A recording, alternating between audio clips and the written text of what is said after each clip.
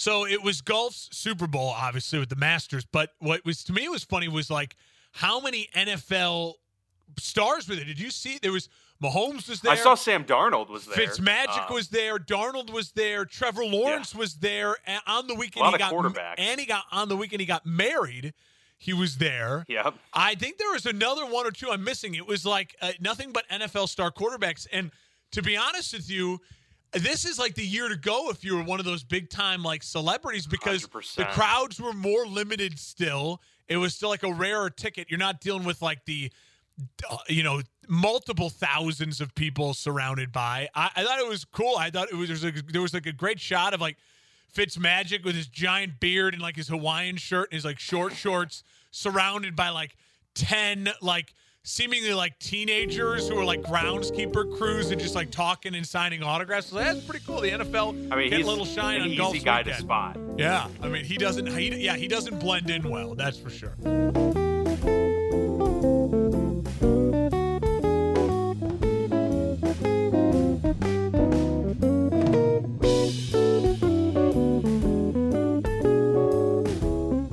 I was talking with coworkers throughout the weekend about that this is the year to go experience Augusta and the Masters because of the limited capacity, but still enough to where it feels like a big time golf tournament.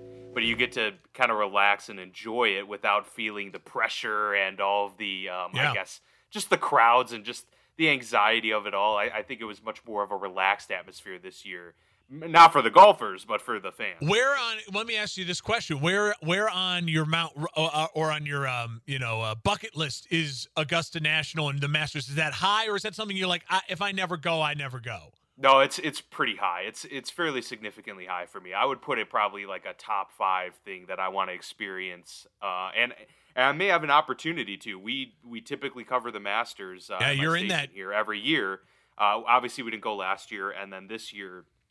There were limitations and things like that, and we just weren't working it out. But next year, the year after, might be a good opportunity, and I may very well get to go. I would love to experience it. And some media members even get to play the course the week before, and that would be unreal. I'm a terrible golfer. Yeah, but I do enjoy golfing. So that'd be very interesting. I'm almost opposite. Going to the actual golf course and golfing on it is like top 3 on my list of like, oh my God, if I had the chance, I'd love to do it. But actually going to the Masters is actually pretty low on my list because I love the TV experience of the Masters. And all I think about is like how, where do you set up, dealing with all the crowds. I would certainly go if I ever had the chance, but I love it's kind of like the Super Bowl. I would love to go to a Super Bowl if my team was in it, to like be there and like, could you imagine being in a Super Bowl and watching your team win live? Like that would be amazing. But otherwise, I just love the TV experience of it so much.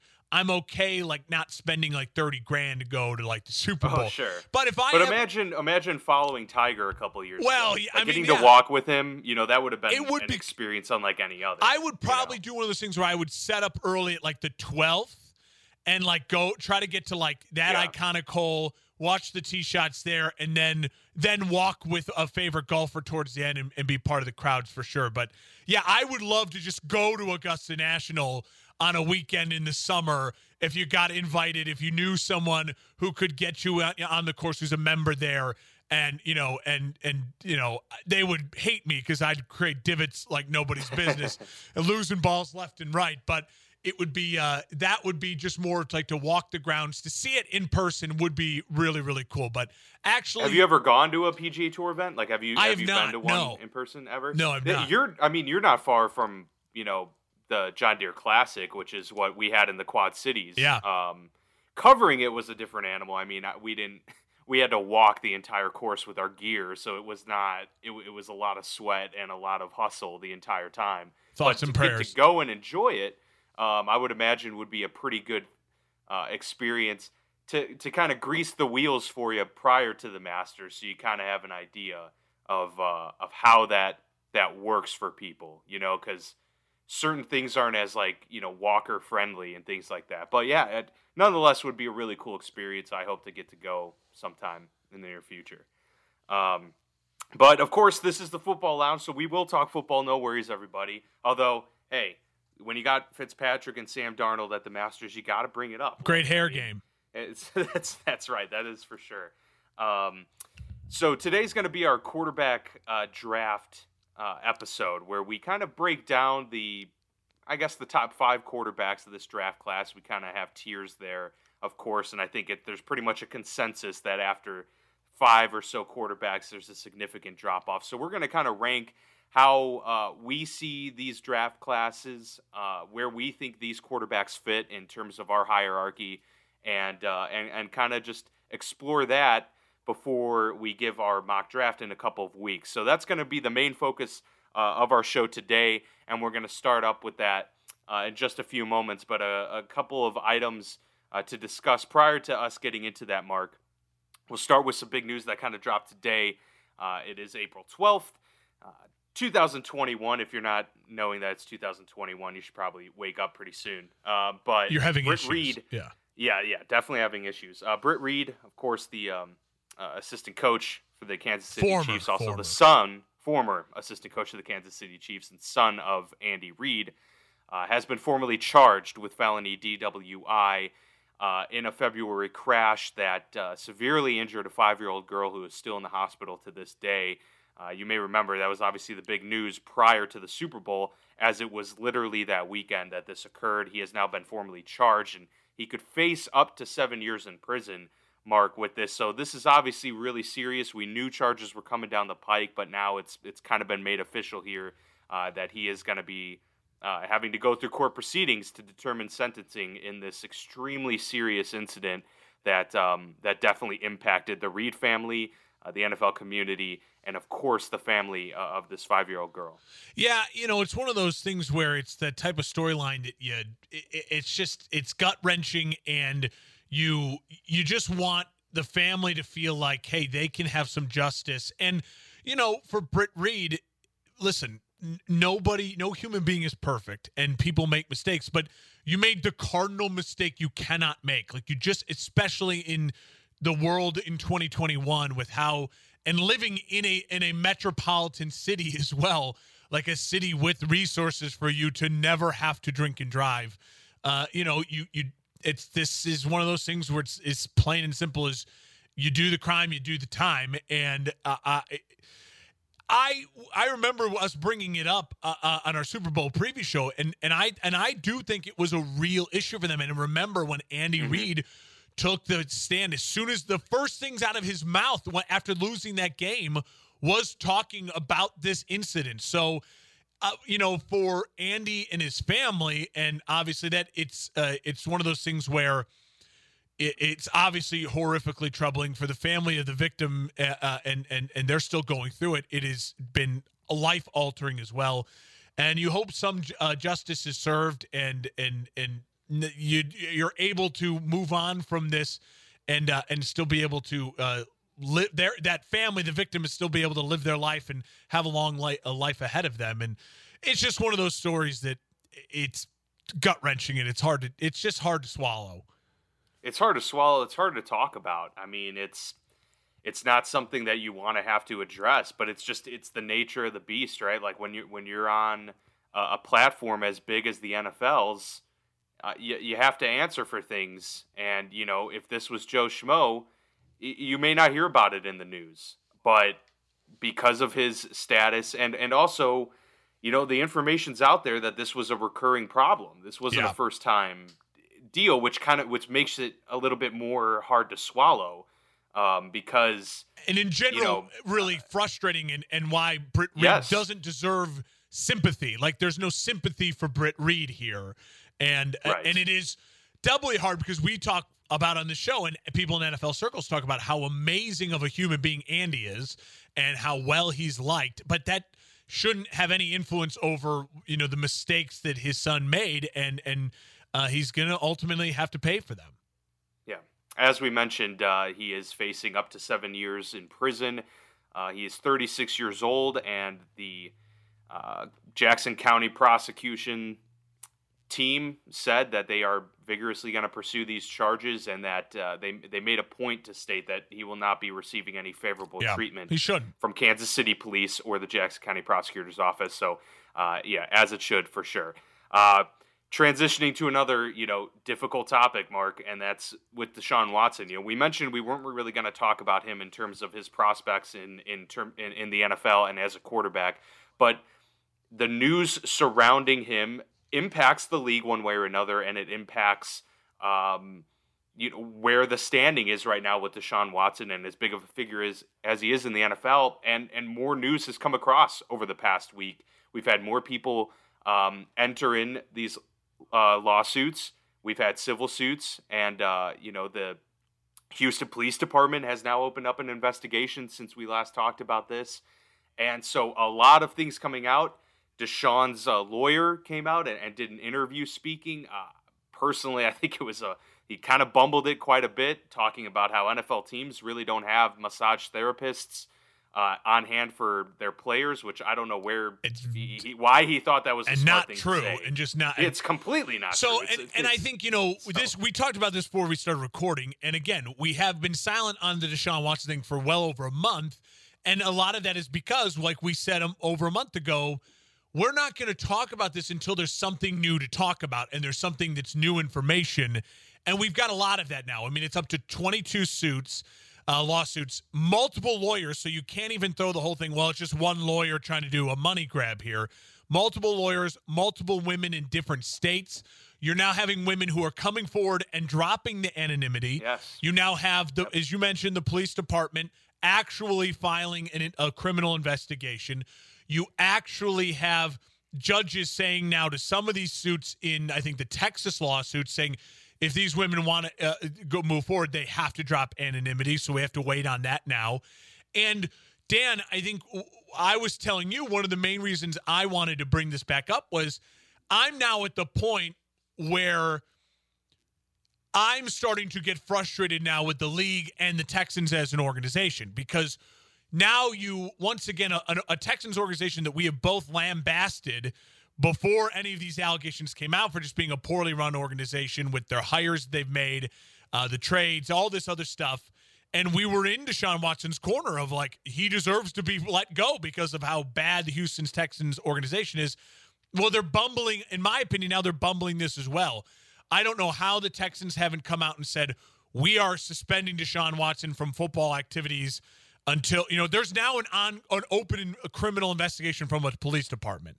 I know charges haven't been filed, but where is Roger Goodell? This is what the commissioner's exempt list was made for. This was literally, when we talked about dealing, in the post-Ray Rice world for the NFL, this is why you have this commissioner's exempt list. Correct. All you simply do is put his name on the list. You're now, the NFL can walk away from it and be clear of any other having to talk about or discuss it. As soon as his name's on the commissioner's exempt list, you say, well, as soon as the investigation is done from the police or charges are not filed, then his name can come off the list, and then you move on like that. So at this point in time, I think personally, just my personal opinion as well, I am a firm believer in smoke, there's fire, and there's now a ton of smoke. And when the lawyer, his own lawyer, comes out and says, yes, these encounters happened, some of them, and is admitting to saying some of them actually happened, and now it's a he said, she said, that's where I start to say, okay, well, now I am going to believe these victims. I am going to believe these women. I want to hear their stories. I want this now to really move forward into something to where if this did take place and I believe these women, they get the justice that they deserve. So that's where I'm at. If I was the NFL commissioner, if I was the Houston Texans, I would suspend him. If I was the Texans, I would suspend him just indefinitely. Hey, he's a part of our team, but this is something now that he needs to take care of and get, and move on, and move forward with, clear his name. And if I'm the NFL, it's as simple as put him on the commissioner's exempt list and move on. The NFL doesn't need Deshaun Watson. The NFL would love to have Deshaun Watson. He's an incredible talent, a great player. But again, just do the right thing and make those decisions and take it out of everyone else's hands. even if they needed Deshaun Watson, it wouldn't change the fact that it's doing the right thing. I totally agree with you about the suspensions, the exempt list, all of that, and where there's smoke, there's fire, as you mentioned. And what struck me as odd is a couple weeks ago, or maybe even 3 weeks at this point, when the numbers started to climb significantly. And when Deshaun also, his lawyer said that they were going to introduce about 18 others that would vouch for his professionalism. You're getting into like 40 massage therapist territory that know you. I mean, that's absurd.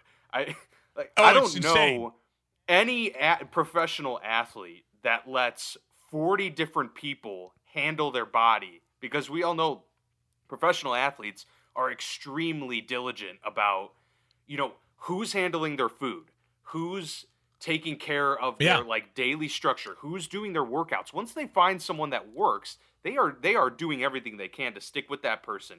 So the fact that it's not just like, some people do, it's really, this seems to be almost unprecedented in terms of the number of people that he sees. That alone was enough to strike some, at the very least, suspicion and confusion. It doesn't make him guilty for that regard, but it does enter a lot of questions into the equation about how and why would something like this happen. I couldn't agree more, and I think the other part of that too is then you start to say to yourself, wait a minute, every one of these NFL teams is a multi-billion-dollar company and organization.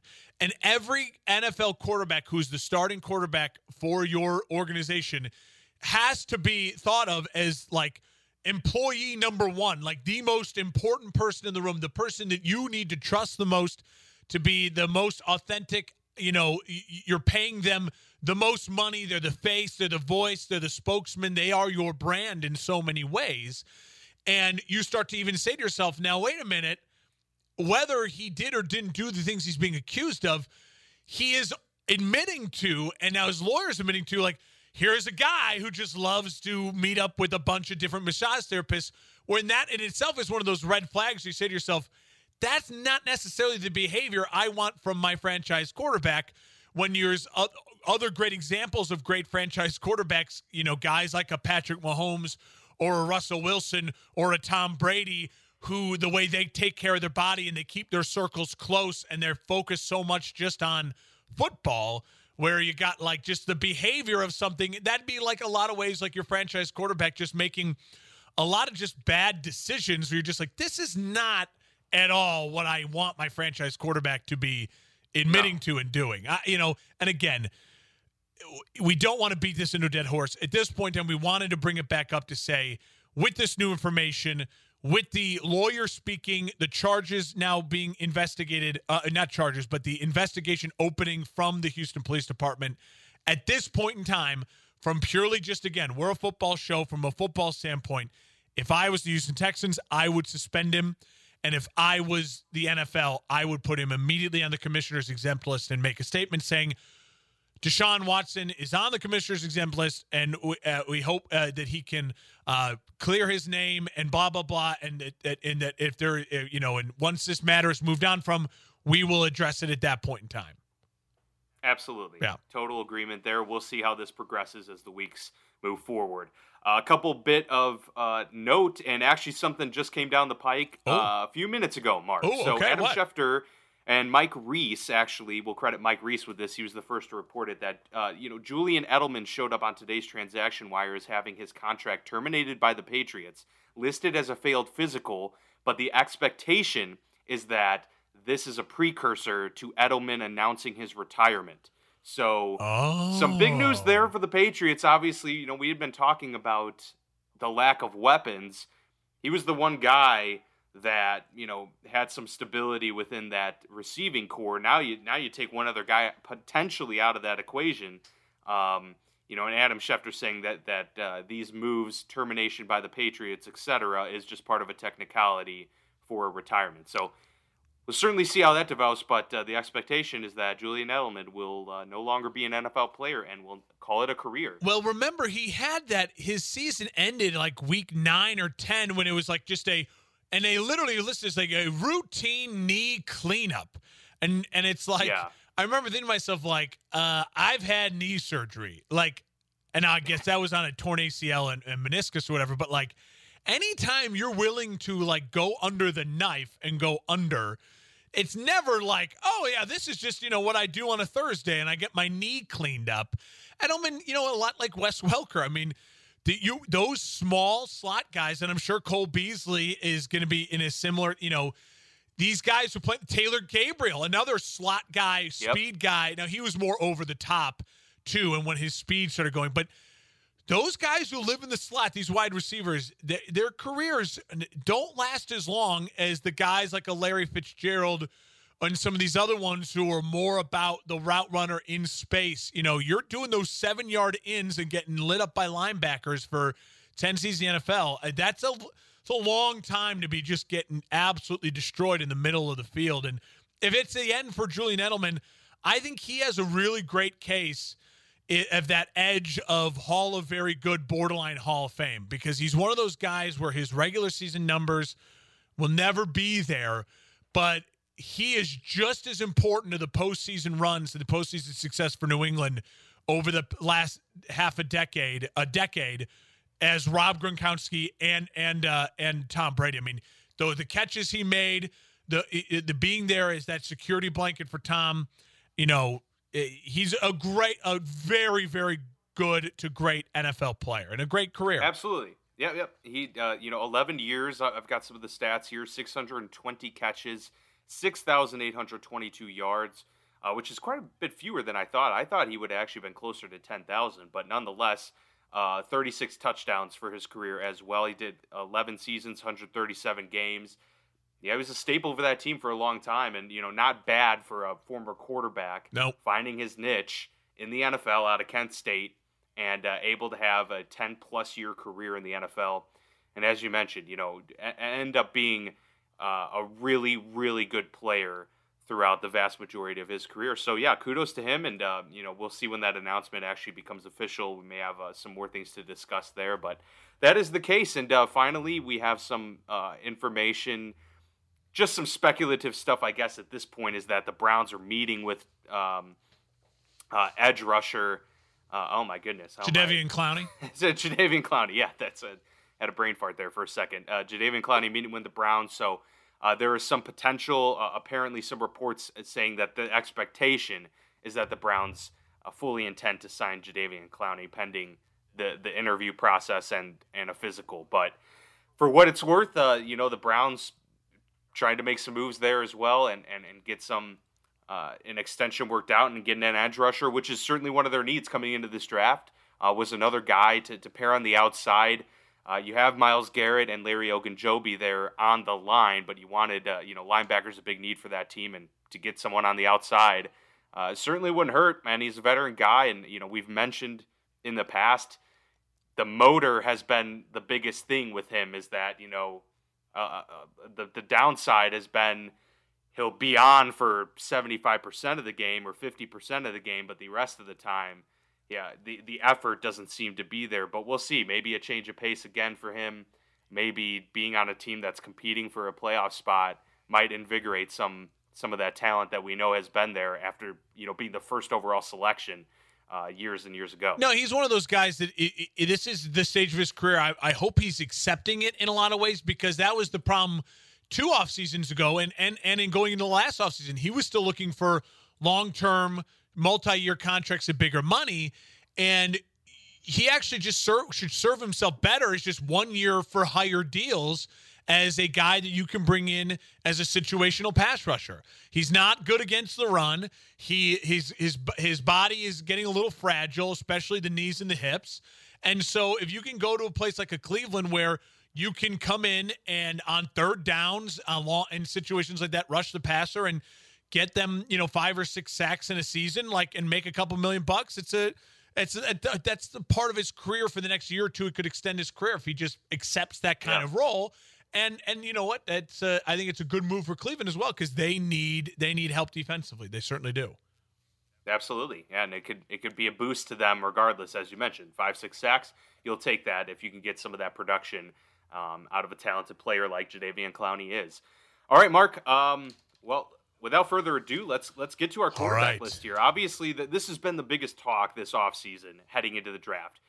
Every year it is, because there are teams that are quarterback needy, but this year in particular, with 5 quarterbacks being in discussion of being potentially the first 5 picks or the first 7, 8 picks inside that top 10, that would enter unprecedented territory for the NFL draft, and it's, still to be known whether or not that will happen, but a lot of talk, Mark, about the hierarchies of these lists. Who's the number 2 quarterback in the draft? Who's the number 3? And who fits with what team? So Mark and I are going to give our list 1 through 5 of our top quarterbacks here and where we rank them.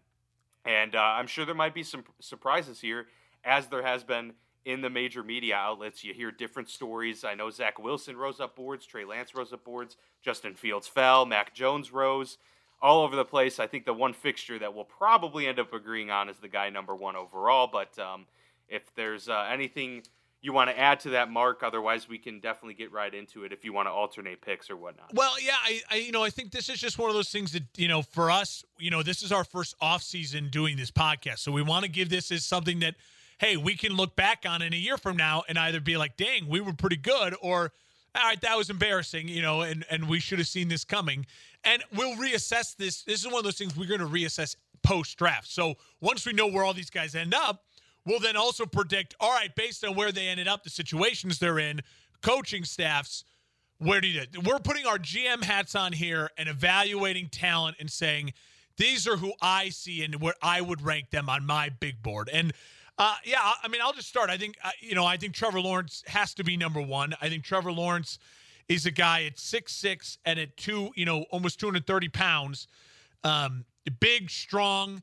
The only thing that I even have a slight worry with Trevor Lawrence is a lot of what, I'll talk about with a couple of these other guys is when you play for these big elite programs and you're playing with other guys who are 5-star athletes just surrounded by 5 stars, and you're consistently just throwing to wide open wide receivers and it's so easy to outrun guys, and he's got very good speed. He's very quick, big and strong.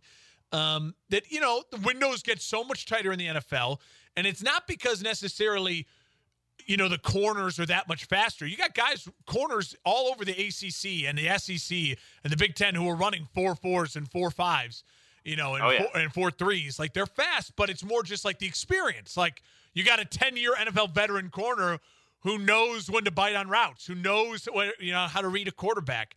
So that's one of those things I worry, but I worry about that with every rookie quarterback in a lot of ways. I think, to me, my only concern with Trevor Lawrence is one of those things where he's going to go number 1, so he's going to go to Urban Meyer and a Jacksonville and an organization that just historically, it's a bad organization. And and when you're dealing with a coach who's never coached in the NFL, that's a concern as well.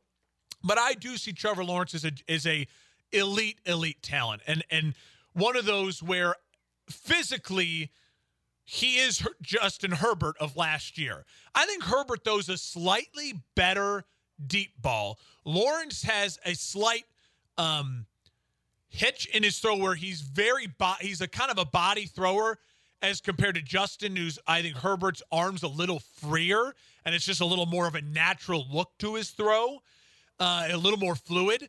But I think that I think Trevor Lawrence is that type of guy that could land anywhere and will be successful. Like, he is not going to be a bust. He's just not going to be a guy where you look at him as like a Ryan Leaf. He's not going to be Jamarcus Russell. He's not going to be one of these first overall quarterbacks, a Jared Goff, where you look at it and you go, man, you just don't see it. I think he's an extremely talented guy. And the one thing I like more about him than I did even like a Justin Herbert, if I say physically he's Justin Herbert, but I think his charisma, smile, face, likability, I mean, he's one of those guys, you saw it too. He took a stance this past year with the Black Lives Matter movement, getting football back to go. He was very outspoken about, we want to play football. Let me be a voice and a leader, as well as Justin Fields. Another thing I really like about Justin Fields, we'll talk about, I'm sure, here in a bit. I really like that about him. Justin Herbert's a very quiet guy, almost too quiet in some senses. I like that Trevor Lawrence is kind of outspoken, great face, very marketable for my franchise as well. Good-looking kid. He's got the hair. He's got the swagger. And his teammates, I mean, those guys at Clemson, they would fight tooth and nail for him. You know what I mean? You'd watch those Clemson games. Oh, sure. I know you're down there in that area. And you never heard anyone being like, all right, Trevor, whatever. I mean, he was the biggest name in college football for 3 years. And there were still guys who like, I go to back for that guy any day of the week. Like, he didn't out-celebrity the room when he totally could have. I love that he's already married. Honestly, that's a positive. Like, I think that's one of those things. He's a mature kid. Mature kid. You don't hear stories about this. There's no Jameis Winston crab leg stories or jumping on tables or anything like that. I think he's got it all. And if he's not a Hall of Famer, I think a lot of that'll have to do with God's, it's the Jacksonville Jaguars. You know what I mean? It's a tough organization. Right. A lot like a Matt Stafford going to Detroit. It's just that some of these organizations, it's just hard to win. Yeah. It's funny that you brought that up because I was saying, could be, I think he's bust proof, as you mentioned. And it's a situation where, is his ultimate ceiling going to be realized in the NFL? Or is it going to be a situation where he's just a really good quarterback for a long time, but doesn't necessarily reach the accolades worthy of a Hall of Fame career? And I would say, you take a guy first overall, of course, the hope is for him to be a Hall of Famer. But I don't think ever the expectation should be that because we know that you're lucky to get 3 Hall of Famers out of any draft class at any given point in time. And that's just tough to do. And, it'd be fun to kind of look back and see all of the number 1 draft picks in the NFL and how many of them actually became Hall of Famers. But at the end of the day, he is one of the greatest prospects to come out of college in our generation, no question. And he is the bona fide number 1 pick in this draft, and I don't know anyone that's disputing that. I mean, that's why there hasn't been much talk about Trevor Lawrence this offseason. It's a foregone conclusion. He's going to Jacksonville. The biggest question I would have is really, a lot of times when you mentioned you're thrown to some of the best players and you're dealing with also, so you're playing against some of the best defenses too on top of that. A lot of times you don't have to go to your third progression very often at Clemson because Dabo and company and what they've kind of built there is that we're building it so that you should be able to be successful pretty quickly in this offense. And our first, second read should be there every time just because of the athletes we have and things like that. He can absolutely go through all the progressions. I'm not saying he can't. We've seen it. There is tape of that. But has he had to do it all the time in severe situations of high pressure from defenses? One of the biggest knocks on him is his success rate with pressure, particularly up the middle, hasn't been so great.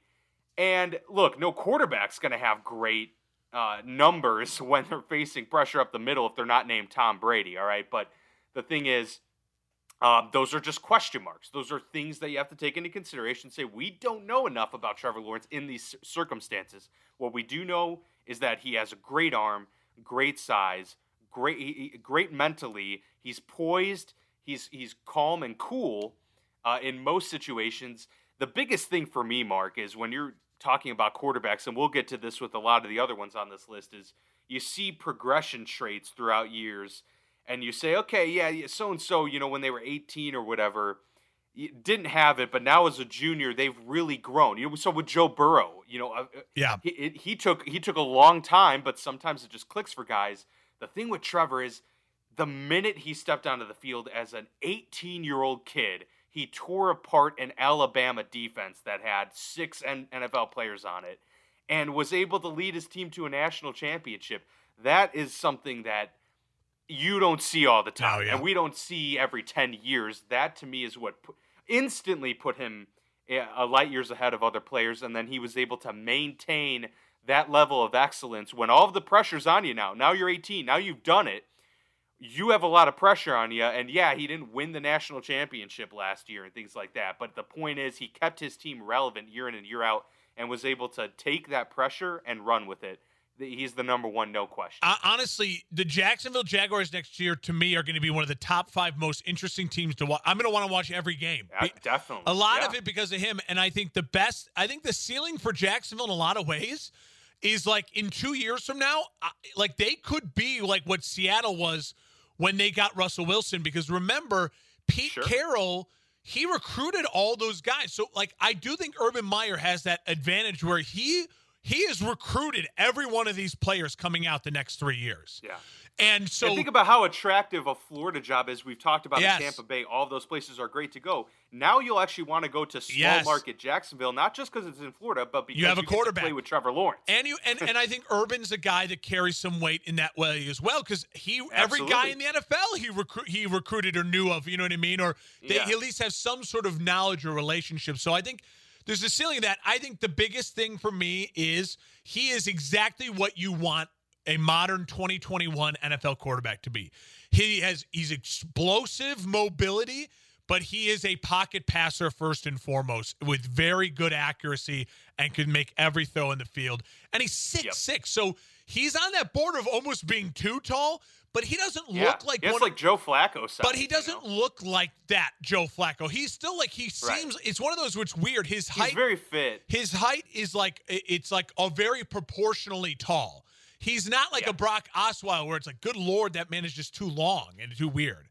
All right. I saw him getting on the plane to go to the to New Orleans for the Rose Bowl, Sugar Bowl, the college football playoff, and the Sugar Bowl. And I was amazed. I was like, wow, like he's really tall, but like his legs are like really skinny. And I'm like, oh man, like is that like gotta be a problem? I was like, is he just like really like almost too thin? Yeah. But then like you see the measurables and stuff, and he really is just like super cut, and he's built to put on body weight fat too. Like he's gonna.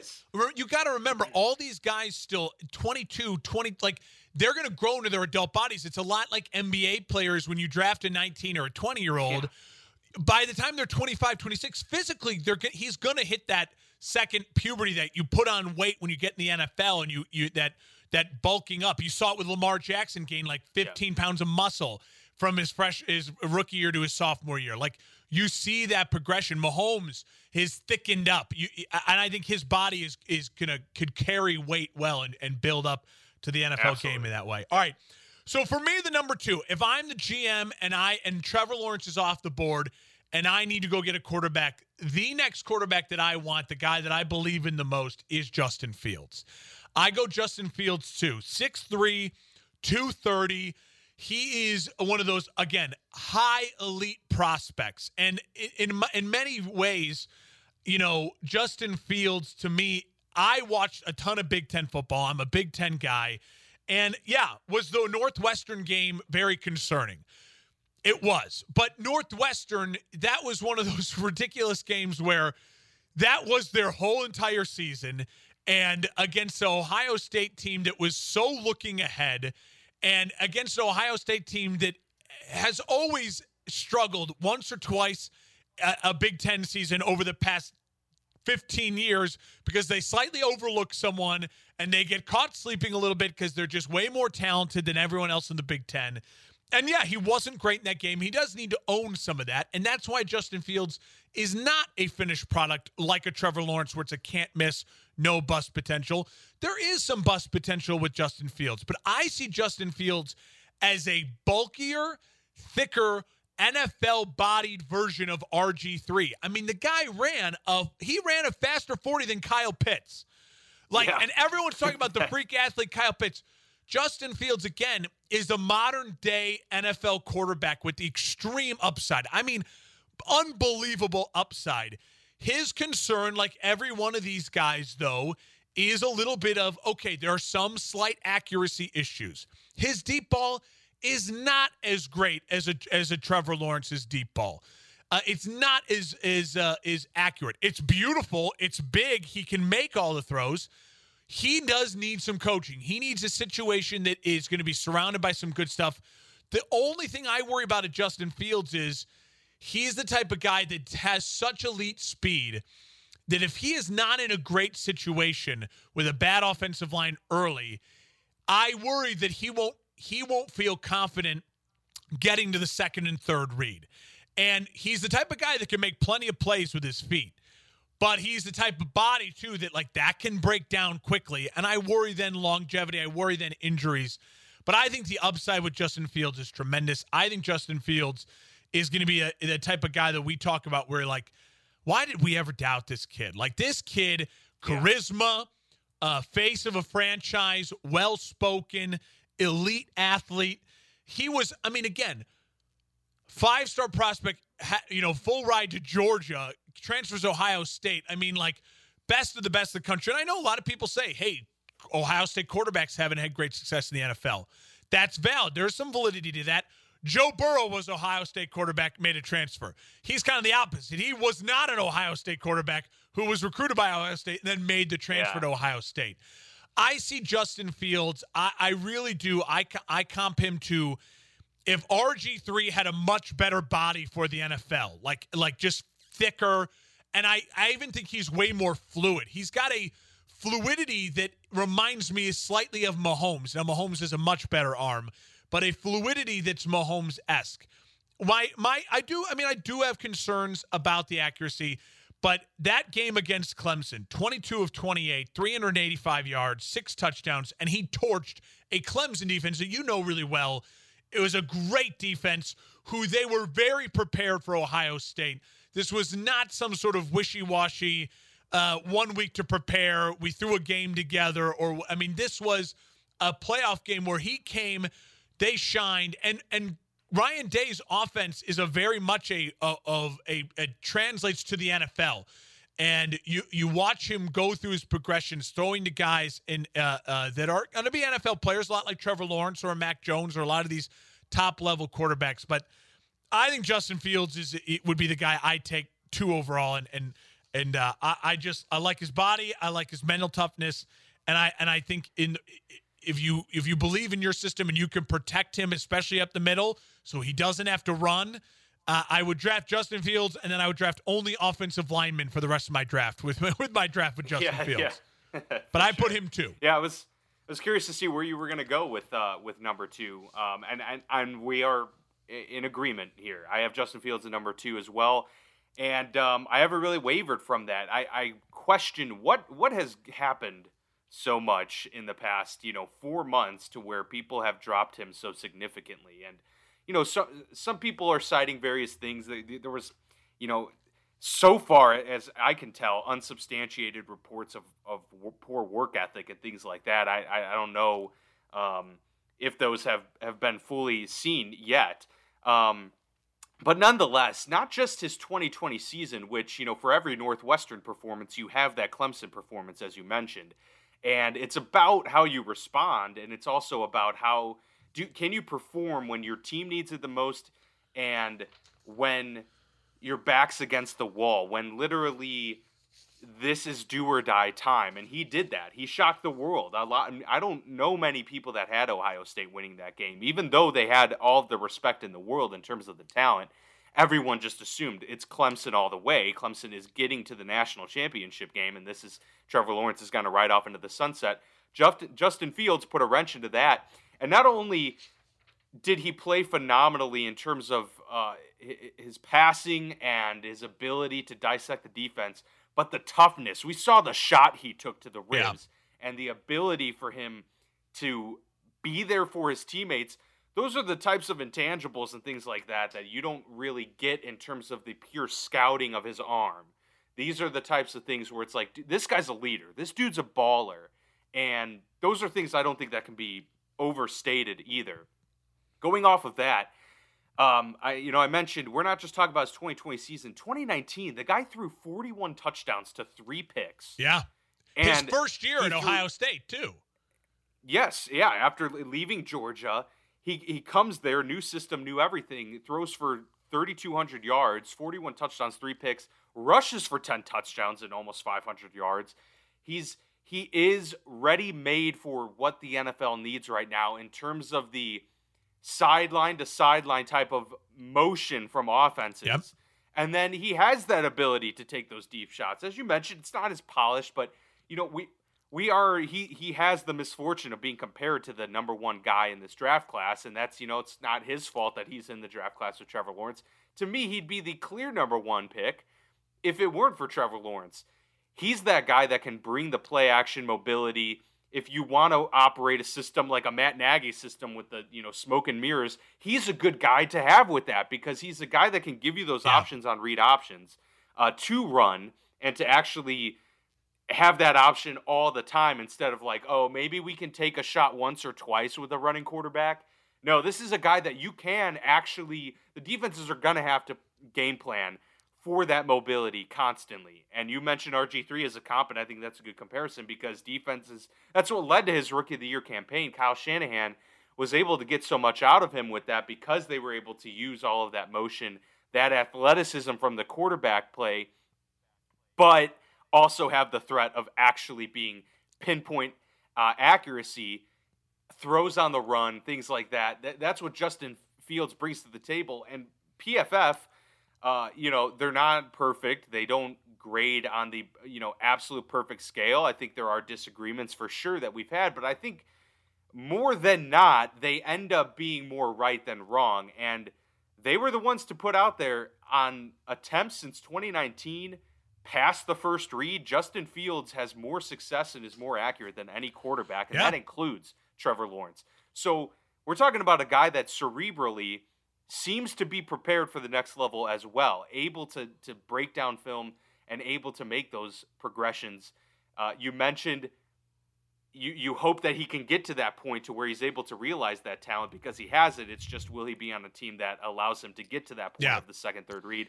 I think that's a valid point, but I agree. I have him at the number 2 because I think the raw athleticism paired with the experience and the production that we've seen over time makes him a clear number 2 guy for me. Every quarterback has some blemishes, and he's not. Yeah. He certainly has a couple, and those, and he wasn't brilliant in that Alabama game, but that was one of those where it's like, when your defense literally cannot, like, he had no chance. I mean, like, that was you throw.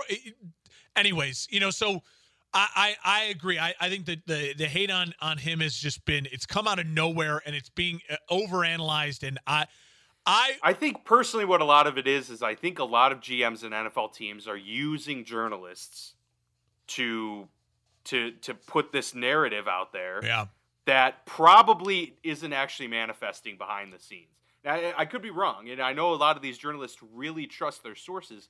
But at the end of the day, these sources want these journalists to say, "Oh, yeah, we're not looking at Justin Fields. Oh, we definitely think it's Zach Wilson," and then turn around and actually take Fields. So we'll see what plays out in the draft. I'm very curious to see how Justin Fields actually lands with NFL teams. I agree. All right, Dan, I think this is maybe where we might start to see some disagreement. To me, the third quarterback on my big board would be Trey Lance. So I am buying into the ceiling. I'm buying into the upside. 6'4", a thick, strong 230. Here is a kid who is got very, very, very little, certainly only played one game last year. So not much experience. Not much, especially in like big game experience. And you can make the argument, he played for the Alabama of the FCS. So he was playing with the best players in his respective league. But he was extraordinarily good with those players. 28 touchdowns, no picks as a junior at North Dakota State. And listen, it's one of those things where I just have to say to myself, trust my gut. If I block out all the other noise that I hear from Greeny and ESPN and Get Up and all these things, and when I look at film, when I look at highlights, when I overall, I hear nothing but great things about his character, his work ethic.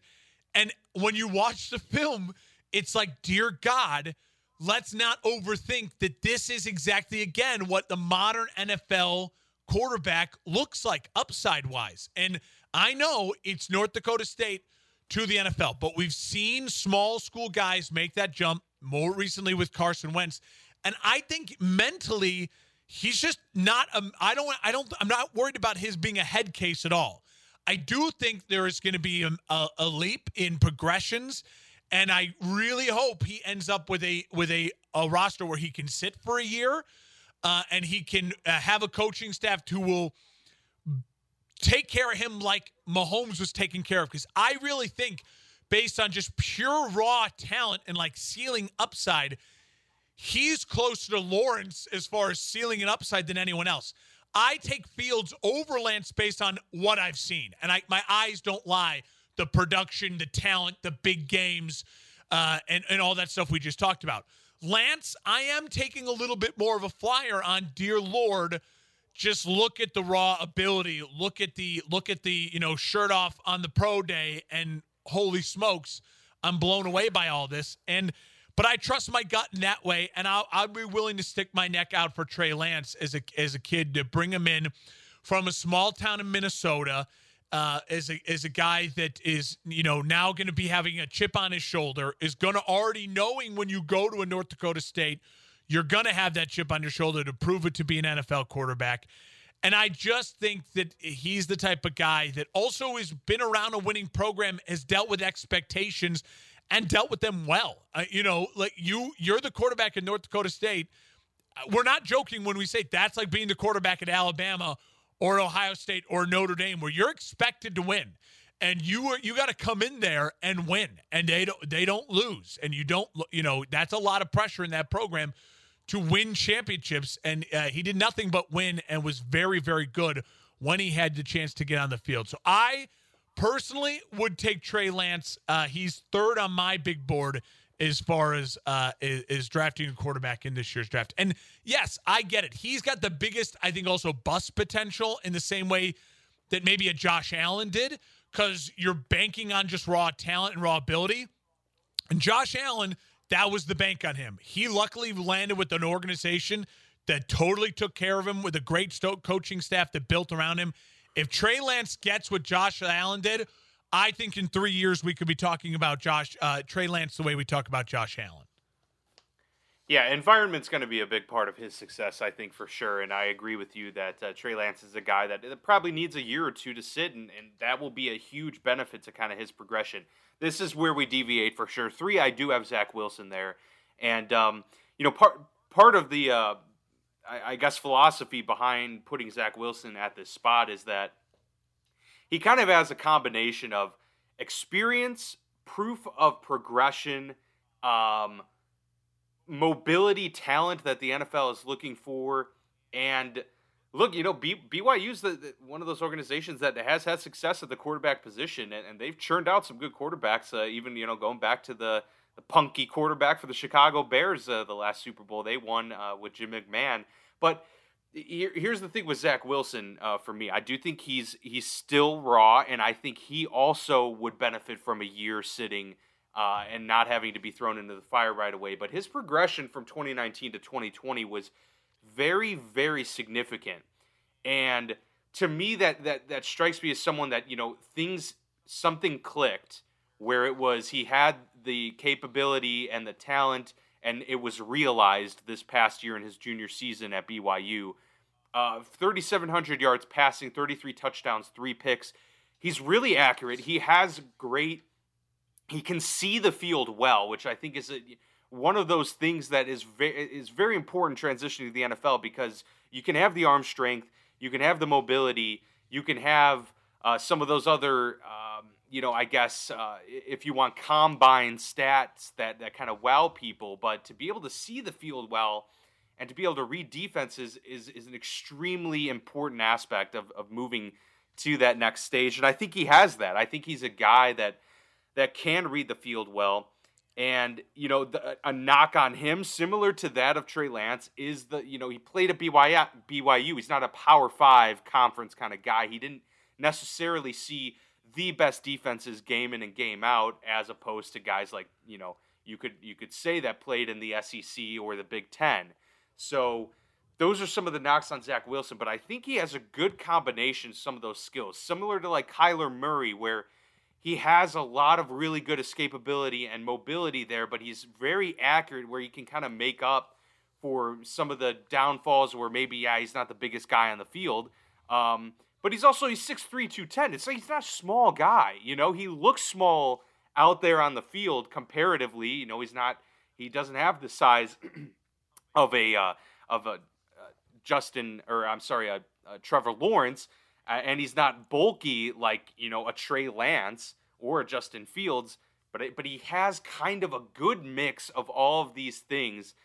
And to me, you know, with so many teams showing so much interest, I think that's a good sign too of, like, you know, we're not here, like, I'm not sitting here studying film for 24 hours a day. There's, you know, it's just not now what's happening. So I will defer to the judgment also of what a lot of scouts and a lot of teams are saying. And they're saying that, you know, Zach Wilson is a pro-ready quarterback. I think he's going to be one of those guys, though, as you mentioned with Trey Lance, where environment plays a key role. Because I think Justin Fields could succeed in a lot of places. I think Trevor Lawrence could succeed literally anywhere. I don't know if Zach Wilson could. I think his environment's going to play a big part in that. Similar to, you know, maybe, who knows if Josh Allen, you mentioned. Like, who knows if Josh Allen would have been what he is now if he didn't land with Sean McDermott. I think similarly of Zach Wilson in that regard. I just think he has kind of a good it factor and a good balance of a lot of what you want. Mobility, accuracy, can read defenses, and can excel in chaos. If something breaks down, Zach Wilson has still shown that he can make plays out of that, and those are good traits to have going into the NFL for sure. Okay, so I have Zach Wilson at 4, and I will say this: I am obviously, this is to me the one where it's like I realize this could bite me in the butt. Like, he's the guy I'm low on that could end up being you know, Mahomes-esque, because when you watch the highlights, there are times where you're like, dear God, that looks like Patrick Mahomes. Like, yeah. It really does. It's the fluidity. It's like almost like a baseball player playing quarterback. He's a great improviser. He almost looks like a shortstop, like a great shortstop at times, off platform, mobile, just arm at weird angles and making incredible plays. Now, again, 33 touchdowns, only 3 interceptions, 73% completions percentage. Yes. That's all extraordinarily impressive. Why I am cautious here and why I move him down, I don't see his ceiling the way I see the ceilings for those 3 other guys that I put ahead of him. And when I am ranking quarterbacks and I'm thinking about draft, I'm thinking to myself, where in the NFL I'm taking a quarterback in the first round to be the face of my franchise. I'm looking 10 to 15 years, longevity, high ceiling, pinnacle. And my biggest concern with Zach Wilson is he needs, in my opinion, to be as successful as he could be, needs to end up in a Kansas City type situation. A coach who completely embraces what makes him unique and special. And I think there's only 1 or 2 of those type of coaches in the NFL. You're more likely going to get a lot more guys who are like a Matt LaFleur, who even go to Aaron Rodgers and say, no, play in my system and fit in my system. And I just don't think he is talented enough as a pocket quarterback to completely play within that system. Now, I could look like a big fool, and I do think he's got real upside, and he is a special talent. I think there's a lot to be said in a BYU locker room. And I think this is all, we're adults here. BYU is a different type of program. It is. And that school is a very different type of school from an Arizona State, a Clemson, an Ohio State, an Alabama, and the type of people that you have to recruit in a lot of ways. You are looking to recruit guys who are a lot more like guys who are going to be at a Stanford or a Notre Dame, but even more so in a unique way and living in a unique environment and buying into that, and most likely buying into that for 4 to 5 years. So are you trying to tell me Zach Wilson has special underpants? Well, I'm not. What I'm saying is to be in that environment and surrounded by those types of young men And being the very good-looking, he's a gorgeous-looking young man. He's very attractive. Being all of that and not being voted a captain, to me, is a gigantic red flag. Because that is an indictment. You're going to be into a locker room being taken most likely second overall, and you're going to have a lot of guys in that locker room who are men, 30-year-old men. And you coming in here pretty-faced, young guy from BYU with all this hype and all this high expectation, and the only person in the draft who that they thought was better than you was a generational Trevor Lawrence type talent. Good luck to you. That's all. A lot of it is for me is personally that I would think to myself as well. I bring you into my locker room and I have a Khalil Mack. I have a veteran guys like men on my team, and that's who you make. Like I would be so wanting to be in the room. The first question I'd ask him is, why were you not voted captain? Like, what was the reason? Yeah, that's what I want to know. And I know that might seem silly, but again, I'm talking ceiling. I'm talking 10 to 12 years of my franchise. I'm talking, I need all this. I need all this upside. And I do worry about that with Zach Wilson. And could it be, though, perhaps, just throwing this out, okay. Could it be that, you mentioned like he is a good-looking quarterback at BYU. I mean, what if he just didn't adhere to the lifestyle? And maybe. That many of the team and they didn't agree with that, and so they're like, well, you're really talented, so we want to keep you at the school as our quarterback. But maybe the other players are like, well, if we don't get to live a more free lifestyle, but the quarterback does, maybe they resented him in a sense. But again, that could be. Well, again, though, then I would just say, like, if you're the guy, you're the leader, don't ostracize yourself from the team then. You know what I mean? Yeah, that's fair. That's fair. Again, it sounds silly, but you know what? I'm going to put my neck out there, and I'm willing to be ripped for years to come, saying I am not that high on Zach Wilson overall. And in a lot of ways, I wouldn't take him before the other three guys I listed, and I certainly I wouldn't take him certainly to be my start. Again, I think would benefit. I agree with you in a situation where he has a year to get used to what the NFL is. But he's going to be thrown to the wolves in New York, and Godspeed to him. Yeah, absolutely. I totally agree with you there. For me, so like these 4 and 5 were extremely close for me. I felt like Zach Wilson was firmly implanted at number 3 on my list. 4 and 5 were fairly interchangeable. I have Trey Lance edging out Mac Jones clearly as that number 4, and for a lot of the reasons you mentioned, the reason I have him at 4 though is just because of the rawness, and it's not his fault. No. That he's not the guy that got recruited by the bigs, but he had as successful of a career as you could expect out of a player at North Dakota State, and he has all of those physical tools. I mean, I don't really need to rehash everything you talked about because I agree with pretty much everything you said in terms of what Trey Lance brings. The biggest reason that he's just not like super high on my board or number 3 or edge out Zach Wilson is I actually think Zach Wilson has a higher ceiling than Trey Lance, but I think that Trey Lance is and a higher floor as well. I think Trey Lance's floor could be fairly significant and quite low.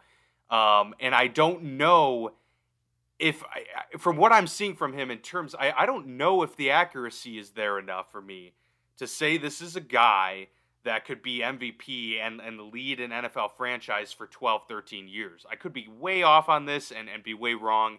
To me, he strikes me as a franchise caliber quarterback who could be really, really good, but I don't see him in the potential of a Hall of Fame career type of deal. Whereas the other guys, I think, they show on tape that they could potentially get there for me. And it could just be that Trey Lance isn't playing against the competition, and I have there's some bias brought into that situation. But I think not playing against Power 5 teams, not playing at the D1 1A level, playing in the FCS, there are a lot of question marks there.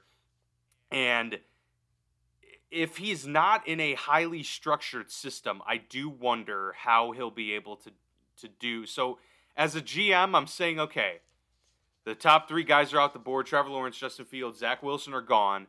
who do I want here? And obviously the choice, there's no question. Maybe it is for you, but there's no question. Mac Jones or Trey Lance comes into the question here at number 4. And in my view, I'm going to go with the guy that has higher potential in that regard. I think it's Trey Lance, clearly, who has more athleticism, who can run a pro-style offense that is predicated on movement and play action, which is one as a GM, I think I would want that in terms like the Jimmy G's of the world. To me, still can succeed in the NFL, but it's not one that I want to put if I'm starting a franchise from fresh here, I want a guy that can actually provide splash and that can provide big play opportunities outside of structure. And I think Trey Lance gives that more than maybe the next guy in Mac Jones. But I do worry still that Trey Lance may not function as high in a system where, hey, you're going to have to improvise more. I do worry about that. He has the athleticism to improvise, but does he have that ability to improvise at the NFL level and find those guys open and actually, move his way out and throw on the run and make all of those plays necessary? Those are just some of the question marks I have. Again, could be way off. This could be something a year or two down the road where I'm just completely whiffed. But I think where he goes he's the one guy in this entire list where environment is going to play the biggest role in his success. And I agree with you in that regard. So Trey Lance, number 4 for me. I think he's a great story. Could be great. We'll just have to kind of see how things go, because what we see from Carson Wentz is so far, he had a very high, but he had very low lows. And his biggest problem seemed to be rushing things and trusting his talent too much. And I worry that maybe a similar thing could happen with Trey Lance there, where hero ball comes into effect rather than the structure of an NFL offense and trusting your reads and things like that. So totally. We'll see how it plays out. Totally. I think what it comes down to for me, why I go Lance over Wilson too, is I think Lance could be, what Carson Wentz was when Carson was at his peak. I really could see that type of ceiling. Yeah. I see Wilson's ceiling is, I just don't know if he's that. Wilson is a little more of a mystery for me in that regard. And anyways, I put Mac Jones 5, and I will say this. His season was extraordinarily impressive. His numbers were better than Joe Burrow's, and Joe Burrow was like record-setting numbers. 77 completion percentage, 4,500 yards, 41 touchdowns, 4 interceptions.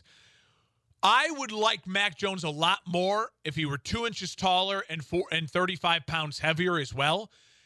Mac Jones does not have modern NFL escapability and mobility. And then when you add on to the fact that he's not like 6'5" and just kind of a big bruiser, like even like a Big Ben where it's like, oh, well, no, but he's so big he can just kind of fight guys off and escape and stand in that pocket. He's an average size quarterback, 6'3", 220. And that's what, he's like, that's okay. So he's 10 pounds, 15 pounds heavier than Zach Wilson, but I get none of the shiftiness, the hips, the fluidity that I get from a Zach Wilson. Here's the thing with Mac Jones. If it's true, Mac Jones goes to San Francisco, I think he could end up being a multiple Pro Bowl guy. Because I trust Shanahan and I trust the talent they have in San Francisco. I think if Mac Jones goes pretty much anywhere else, I see him as Kirk Cousins, maybe. You know what I mean? How am I supposed – and it's not his fault that he went to Alabama and he's throwing to wide receivers that are NFL, starting wide receivers, all of them, and they are destroying guys off the line, and they're 20 yards open down. It's not his fault. And he did a great job of hitting every one of those guys when they're completely wide open and out-scheming everyone. That did great. When was the last time Mac Jones trailed in a game? His junior year of high school, maybe? When was the last time that Mac Jones was getting destroyed by bigger, stronger athletes and he needed to show toughness like a Justin Fields or just gritting something out? And also, to be honest, We saw Tua in the NFL last year. It was not that impressive. And you're telling me he couldn't beat out Tua? Like, right. You know what I mean? Like, that's a red flag, too. Like, he did what every quarterback at Alabama, Ohio State, Clemson, the elite quarterback should do. You should light up the world and look like a first-round talent with your numbers. But nowhere in the scouting of Mac Jones, even in the middle to end of last season, did anyone have Mac Jones as a high top 10 pick. He has flown up draft boards, and I think a lot of it is because Kyle Shanahan has fallen in love with Mac Jones. And I think the reason Kyle Shanahan has fallen in love with Mac Jones is Kyle Shanahan has had a shaky NFL career with quarterbacks. The best time he had with a quarterback was with Matt Ryan when he made Matt Ryan the MVP when he was the offensive coordinator. And I do think at his ceiling, Mac Jones could be Matt Ryan-esque.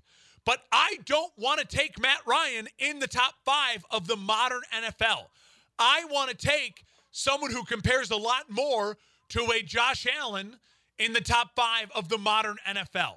That's just not what I want anymore. So personally, Mac Jones, while I think that he could have a very successful NFL career depending on where he lands, for me personally, I would not be as so giddy to get him into my program.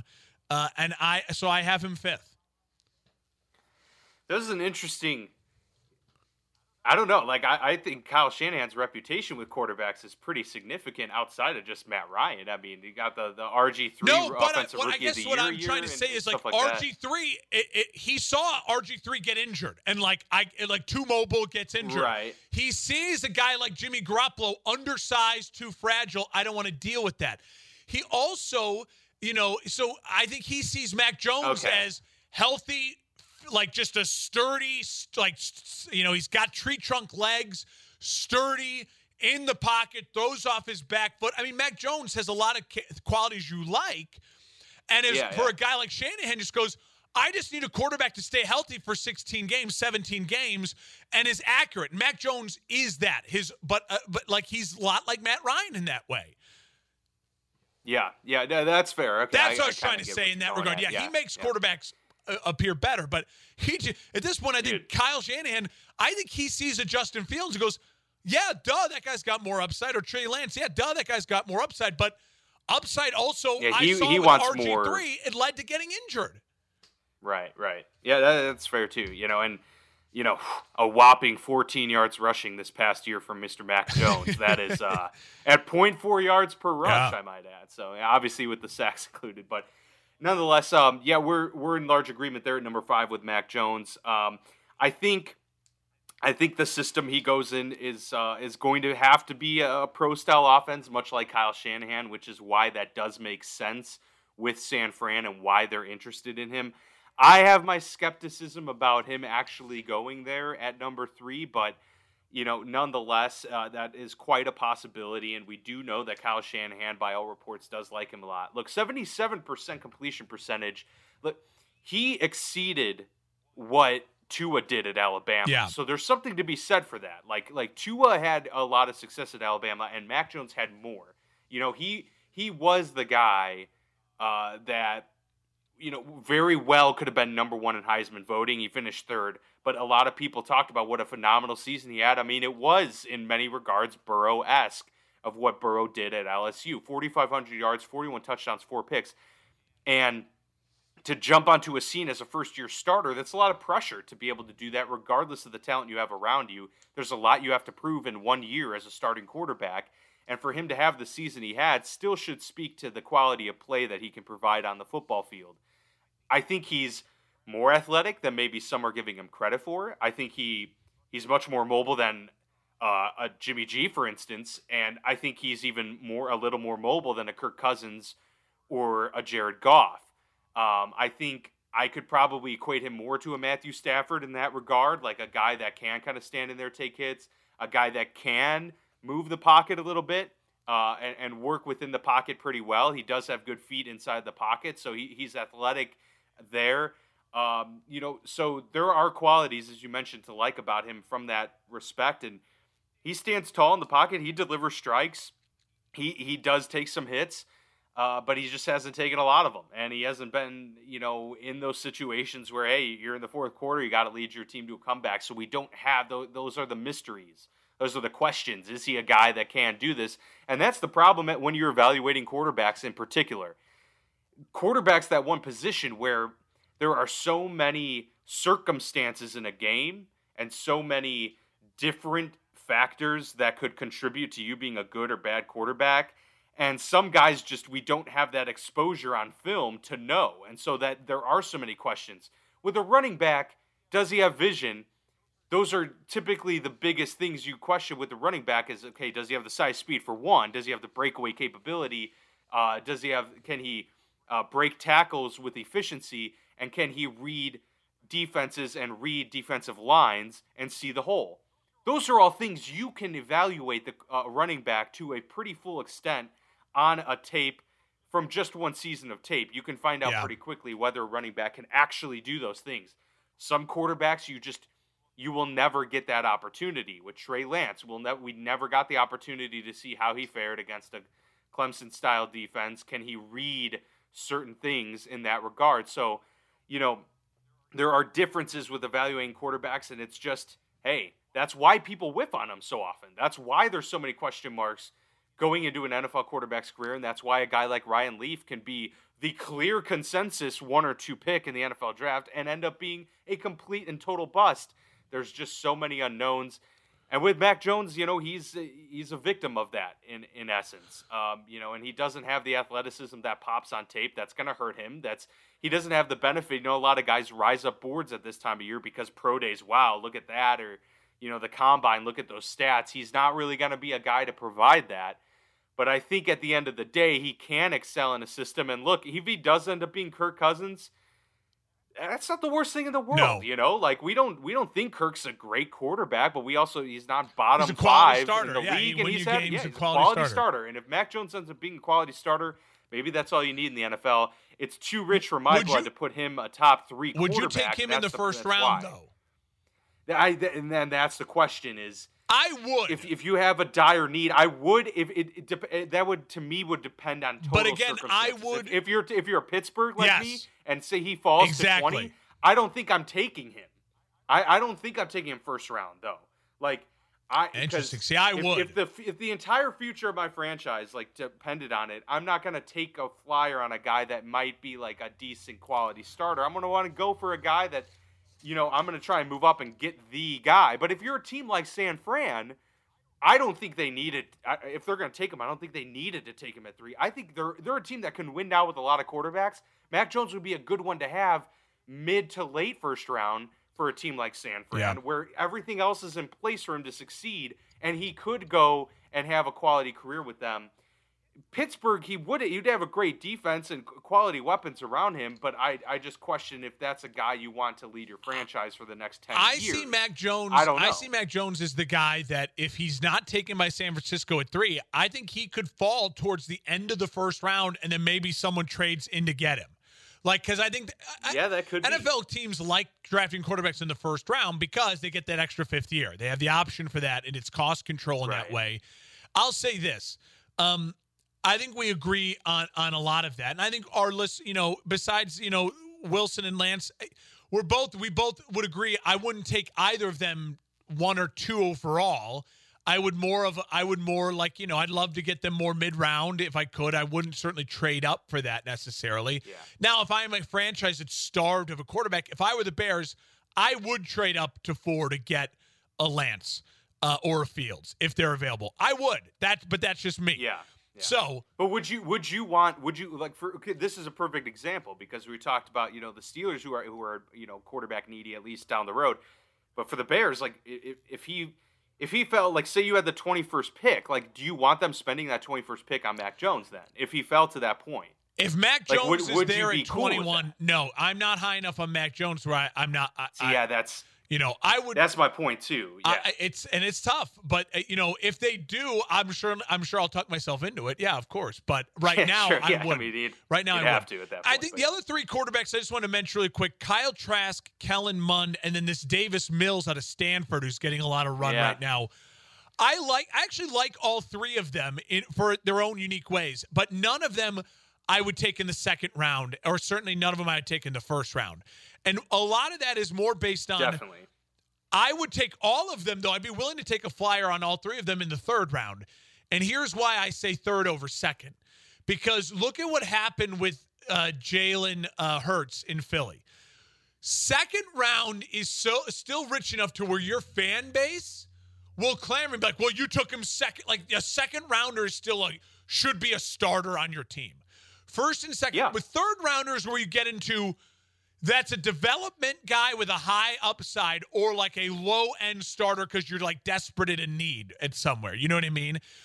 But so I could convince my fan base, no, third round for a quarterback is we wanted to get this guy in our system, see where he is. I could see Kyle Trask or Kellen Mond especially doing really well in the third round, in a system where they don't have the pressure of like competing for the job right away, but could learn for a year or two. Like if you're a Tampa who doesn't need starters, if you're a Minnesota taking Kyle Trask, a guy who's kind of opposite of Kirk Cousins, big, 6'5", 240, big arm, makes a ton of mistakes, compared to a Kirk Cousins who's uber safe underneath accuracy, and just say, hey, we have Kirk for 2 years. Kyle Trask, let's get you here in the third round, and maybe you push Kirk Cousins, and then maybe we can sit you with no pressure of saying, hey, we got 2 years to look at this guy, and then maybe we run with him, or if we really like him and he's a hidden gem or something like that.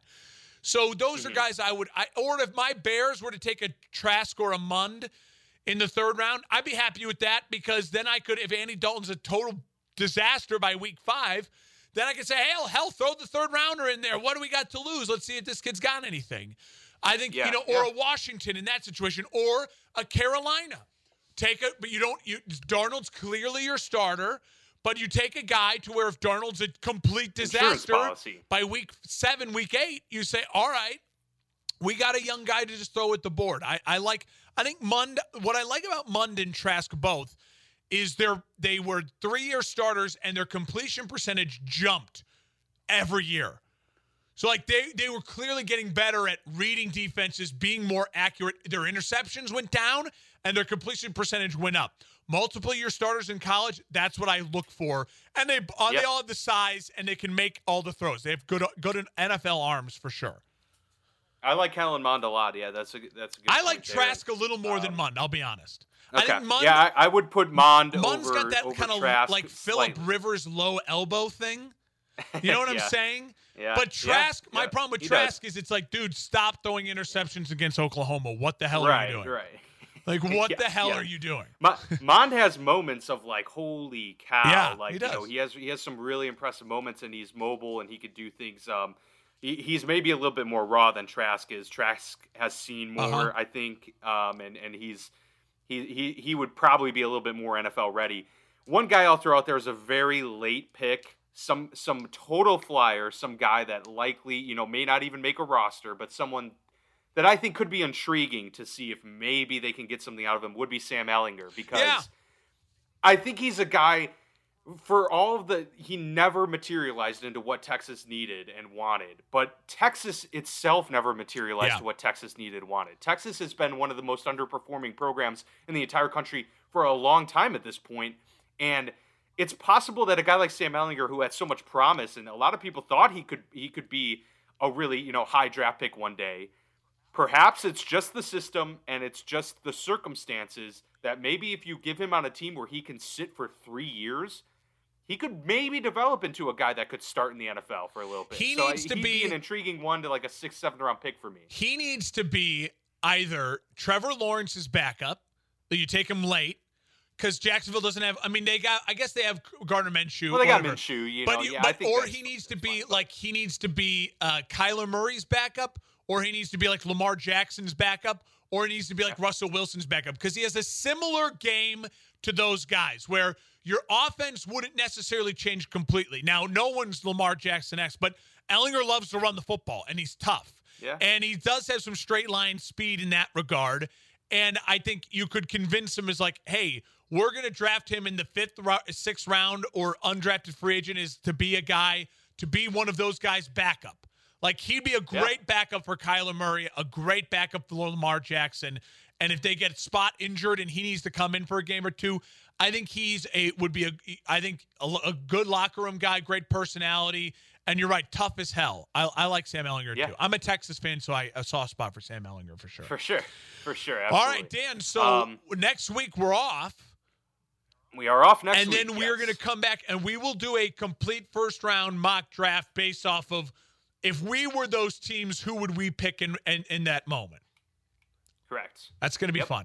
And it's going to be a lot of fun, and that'll obviously be the week of the draft, so we'll get to know very quickly whether or not we were correct in kind of our assessment. Because the draft is the 29th? Really the 29th, Thursday so the 29th, then on Monday, right? Monday, May 3rd show, we will be 100% reaction to the draft. Oh, yeah. And probably talk about the draft a lot of May. And I do think we will look back at these quarterbacks and then say, all right, that's where we had them ranked. Now let's rank them again based on of where they ended up, what I think their level of success will be in the NFL.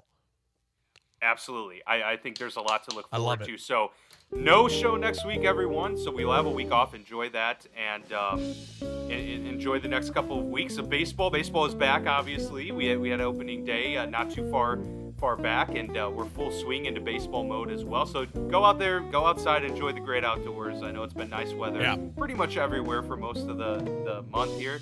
And we will see you back here in a couple weeks for that mock draft episode. A lot to look forward to there. So we will see you here on Monday, April 26th.